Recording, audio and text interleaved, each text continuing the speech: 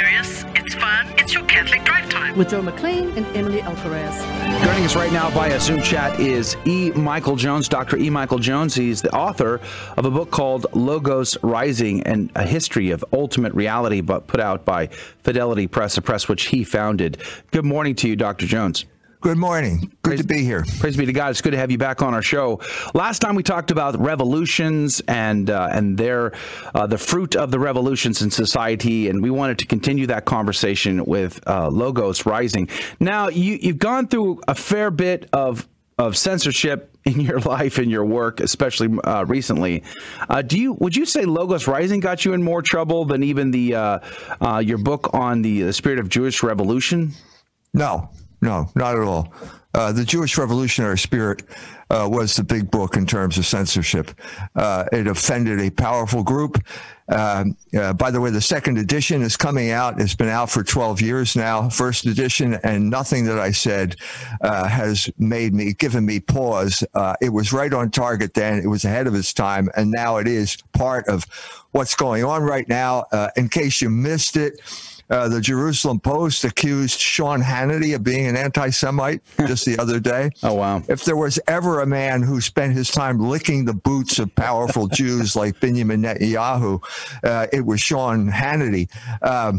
So we're in the middle of a moral panic right now, where, like the Salem witch trial, where anybody can be accused of witchcraft, except the modern witchcraft is known as anti-Semitism. But no, Logos, it does have relevance to Logos Rising, because Logos Rising, the center of that book, is the great moment of evangelization in human history, which is basically when St. Paul gets expelled from the synagogues. The Jews were determined that this message was not going to get out, and they did everything within their power. It's all in the Acts of the Apostles. We're reading it now at Mass, where the Sanhedrin comes to people like Paul or Stephen, and they say, you're not allowed to mention that name. Well, that name is Logos. We're talking about the Logos incarnate, and they don't want that word to spread. And so it led to a crisis in the Catholic Church at that moment. Paul simply could not get into the synagogues anymore. Yeah. And that at this moment, he has a vision, and there's a man, he's in Ephesus on the Aegean Sea, and he sees a man from the other side beckoning him, telling him to come over. Well, that's Greece. Paul could. Peter couldn't. Peter didn't speak Greek, but Paul did. And so Paul went over there. And this is the moment. We have to be able to speak to the Gentiles now, and the Gentiles speak Greek. And so he goes over there, and he has this big moment in Athens at the Areopagus. And he stands up there and he says, I want to tell you about this man.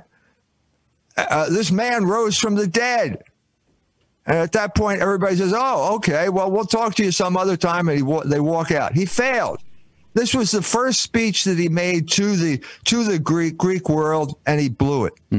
And why did he blow it? Because he couldn't address their concerns. This is a new group of people.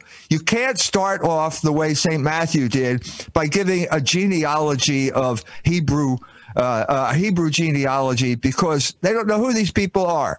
And I'm saying in my book, the center of my book, Logos Rising, is basically that I think St. John was aware of this. St. John knew about the failure at the Areopagus. He knew that this was a new era.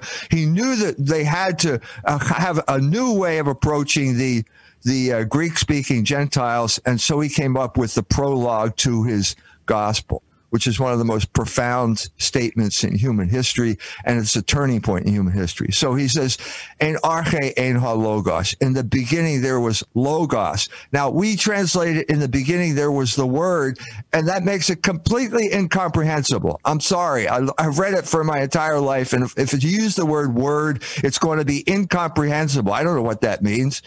I have to use the word logos. That's why I used it, because Only that word has the richness that you need to understand what John is talking about here. He's drawing on an entire tradition of Greek thought, Greek philosophy that began when they decided, the people like Thales, physicists, decided they wanted to understand the ultimate reality. Was it water? That's what Thales said. Was it air? That's what Anaximenes said. When Heraclitus said it was fire, he then also said it was logos, because fire is like energy, and logos is an abstract principle. And this was the beginning of abstract philosophical thought. And St. John and God, I mean, we're talking about God here, okay? The Holy Spirit is the author of scriptures. But through St. John, God validated Greek philosophy. He honored what they had done because it was an honest attempt to understand ultimate reality. And that's the word that John used. So in the beginning, there was logos, kai logos, and prostheon, and logos was with God, and logos, kai logos, and theos, and logos is God. Logos is God. This was an incredible breakthrough in thought, and those last two sentences would be food for thought for the next 300 years because they are the root of our understanding of the Trinity. It took 300 years to the Council of Nicaea before they figured out exactly the relationship between God the Father and God the Son. So this is why this word is important, and this book is about basically the whole. If the Jewish revolutionary spirit is about logos, anti-logos, this is the opposite side of the story. This is the history of logos. And I couldn't have written the Jewish revolutionary spirit without using the word logos, because when the Jews rejected Christ, they rejected logos. And when they rejected logos, they became revolutionaries. And that's what they've been ever since. As long as there are Jews, there are going to be people who are rejecting logos. So this is the other side of the coin. This is the history of logos in itself and how that enabled the culture that we have today. The reason I want to bring this up is because I want you to touch upon the desire of every person for that which is greater than himself, but that which was revealed over time as logos, as you say.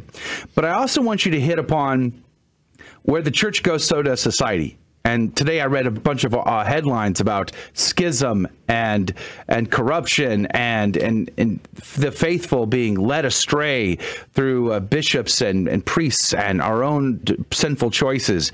And is it any wonder then we see around us in society that is totally decaying and collapsing around us? Dr. Jones.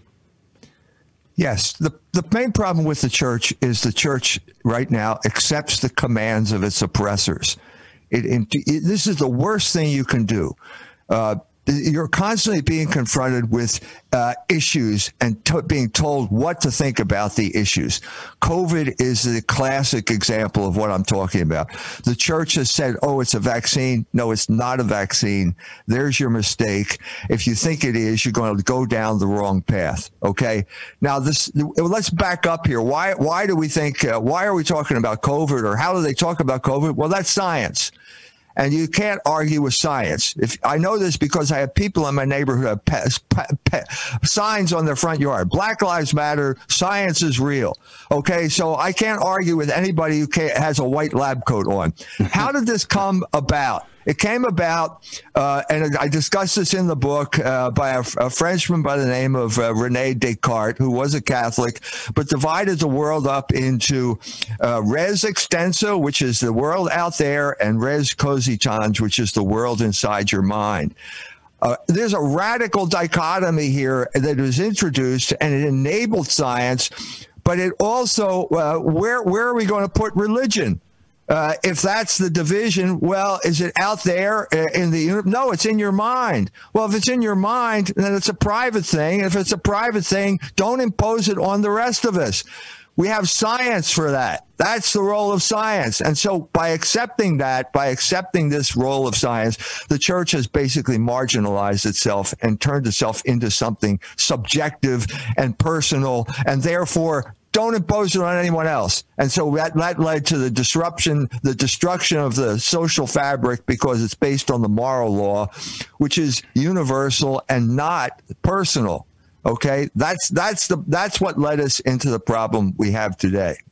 Hey, Michael Jones, a question I had was, the modern world seems to have abandoned logos as a whole, not simply in the idea of reason, like in terms of the Greek philosophers, the era like Aristotle, Plato, and the Greek classics like the Iliad and the Odyssey. These things are culturally inappropriate nowadays. And so people reject them. In the modern world, how do we reclaim a sense of logos, not only in the idea of reason, but also in Christ? How do we go back to those roots? How do we bring that back in education, in society? The first thing you have to understand that when you use the word logos, you eliminate that whole dichotomy between faith and science, religion and science. That conflict goes completely out of the room, because logos is the order of the universe created by God.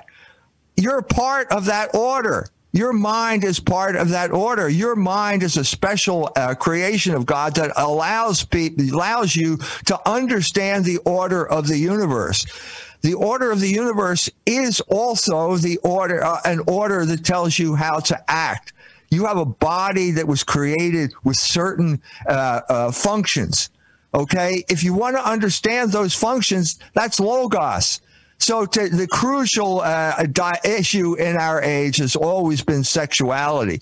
Okay, is there an order to sexuality or is there not? If you look at it as it is, it seems to be ordered to procreation. But then you have these people who come along and say, no, that's not an order because we have a pill that will make you sterile. That doesn't change. The fact that you take a pill that makes you sterile doesn't change that order of creation. Your happiness depends on, first of all, understanding the order of creation and then acting according to it. That's known as morality. Morality is practical reason. Morality is reason. It's rational behavior. If you want to be happy as a rational creature, you have to follow reason in the universe, which is known as logos. There's no other path to happiness. E. Michael Jones, yes. The thing that I was reading recently about different the early psychologists, and I can't remember who it was. You probably would remember. One of the psychologists was saying how instead of trying to destroy the church with reason and arguments, they have to introduce sexual immorality into the church and into the people and into the clergy, and that will destroy the faith instead. So it seems like they recognize that the logos is not, you can't destroy it, and so you have to work around it. You have to get them to forget about it. Your comments on that? Yeah, that was Wilhelm Reich. A German Jew, psychiatrist, student of Freud, a member of the Communist Party. And he realized that nobody was interested in the doctrine of the Communist Party, but everyone was interested in sex. And so he was the man who created the term sexual revolution. And that's exactly what he said. Don't argue with a seminarian. Just get the seminarian to act against the moral law, and the idea of God will evaporate. That is the program. I describe that program in my book, Libido Dominandi, Sexual Liberation and Political Control. Reich was a crucial theoretician in the strategy to destroy the Catholic Church. Reich ended up in prison, died in prison in 1957 in the United States, but he ended up on the cover of the New York Times Magazine in 1970 because he played a crucial role in the revolution of 1968 in Paris at that time. That over this period of time, the left became sexualized. The Marxists stopped talking about economics and they started talking about sex. They all followed Reich down this path because they saw how effective it was. The classic example is Ireland. I just did a show on Ireland. They were completely subverted by the sexual revolution that Reich had proposed, the discrediting of the Catholic Church because of the abuse crisis and so on and so forth. He's a crucial figure. E. Michael Jones is our guest. We have, about 3-4 minutes left in our conversation with him. We're talking about Logos Rising, his book. We posted a link to it, by the way, but you can find it over on Fidelity Press. Dr. Jones, do you find it at all fascinating or interesting or even alarming that so many in our society today are embracing what they think is so good socialism.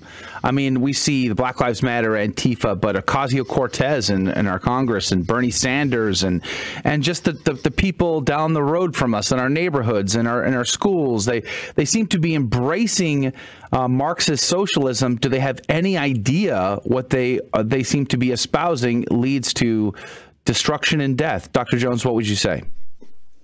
No, they don't, because socialism has changed. It's always changing. And so, as I said before, Marxism was talking about economics, but with the arrival of Reich, with the arrival of the Frankfurt School, with the arrival of people like Michel Foucault, the whole approach of socialism changed to basically sexual subversion.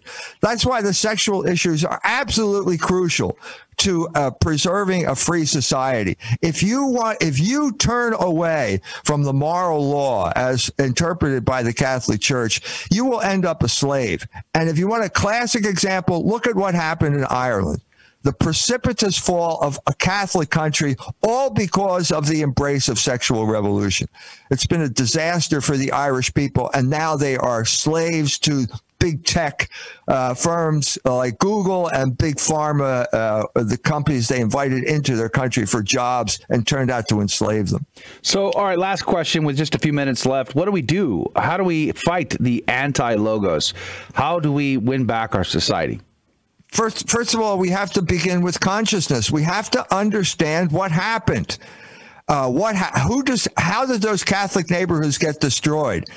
I've spent my entire adult life, 40 years now, trying to figure out what happened to me as a guinea pig in these experiments of social engineering and sexual manipulation. That's why I wrote books like The Slaughter of Cities, Urban Renewal, Ethnic Cleansing, Libido Dominandi, Sexual Liberation and Political Control. The church does not understand psychological warfare. That's why they are losing every battle. The church cannot identify the enemy. The church has to get up to date to understand what's happening to it.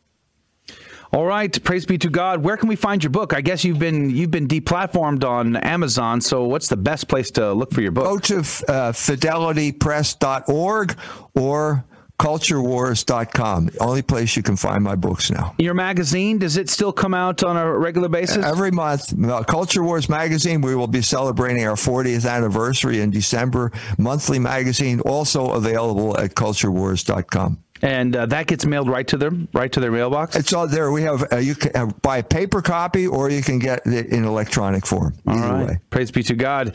Well, Dr. E. Michael Jones, Logos Rising, A History of Ultimate Reality. It's been a great conversation. I wish we had more time with you, but we're down to it. God bless you and God love you, Dr. Jones. Thank you for your time today.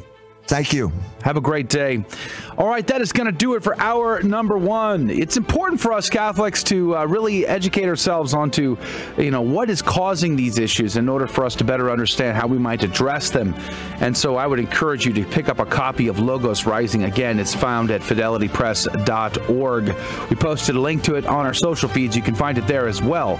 But we'll be posting this individual conversation with Dr. Jones later today on our YouTube channel, Facebook, and elsewhere, and we would encourage you to check that out and then to share that. That would be very helpful for us and for spreading the word about the book.